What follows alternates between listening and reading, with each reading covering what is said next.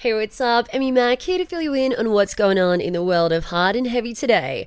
First up, Sleep Token fans have really crossed the line. So a bunch of fans have gone to great lengths to ruin the mystery of the band, publishing the anonymous bassist 3's birth certificate and home address on the internet.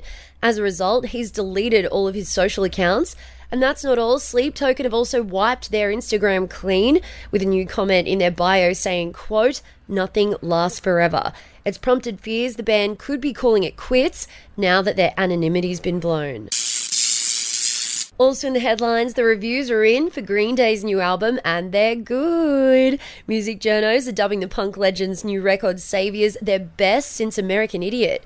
The LP drops everywhere this Friday. And it looks like a fourth Bill and Ted movie could be in the works. Excellent!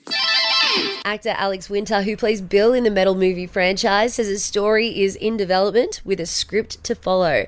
The cult flick came out in the late 80s with a sequel in the early 90s, and a third movie dropped almost 20 years later in 2020. And keep it hard and heavy for the latest news in hard rock and heavy metal exclusively on the Listener app.